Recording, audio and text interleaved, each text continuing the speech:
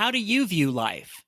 Is it something you enjoy or something you dread each day when you open your eyes in the morning? The way you view life will determine what you will get out of it. There are two primary perspectives by which people view life. They are either victims or they are victors. When you start down the path of victim thinking, Eeyore becomes your spirit animal. Your thought life and conduct begin to reflect, woe is me. The little man can't get ahead. I'll always be broke. I'll never be able to do that. This kind of thinking will poison your soul and it will limit what you will be able to do.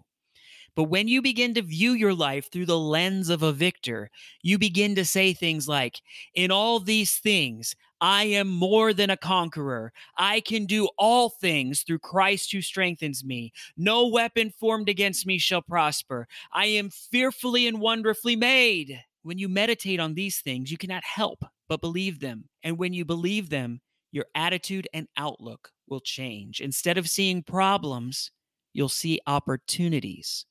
I challenge you to greet the day with hope and vigor. Father God, I thank you for those listening today. Bless them, Father, to be able to do all that you've called them to do.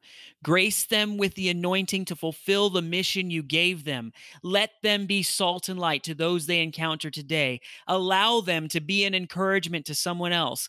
Let them exercise the fruit of the Spirit in their lives today, demonstrating the character traits of Jesus: love, joy, peace, patience, kindness, goodness, faithfulness, and self control.